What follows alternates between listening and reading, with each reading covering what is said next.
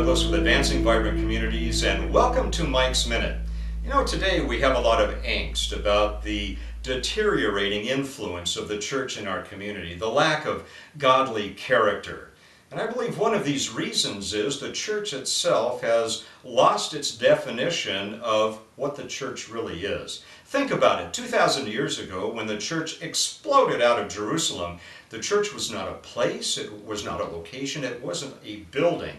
The church, the ecclesia, was the body of believers, followers of Christ who sacrificially gave everything to God and loved their neighbors as themselves.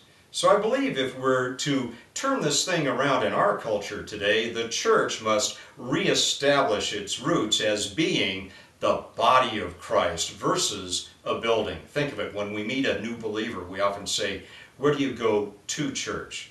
Well, friends, we don't go to church, we are the church. And if we continue to think of the church as a building, it's very likely that the influence of the church will not extend beyond the four walls of the edifice itself.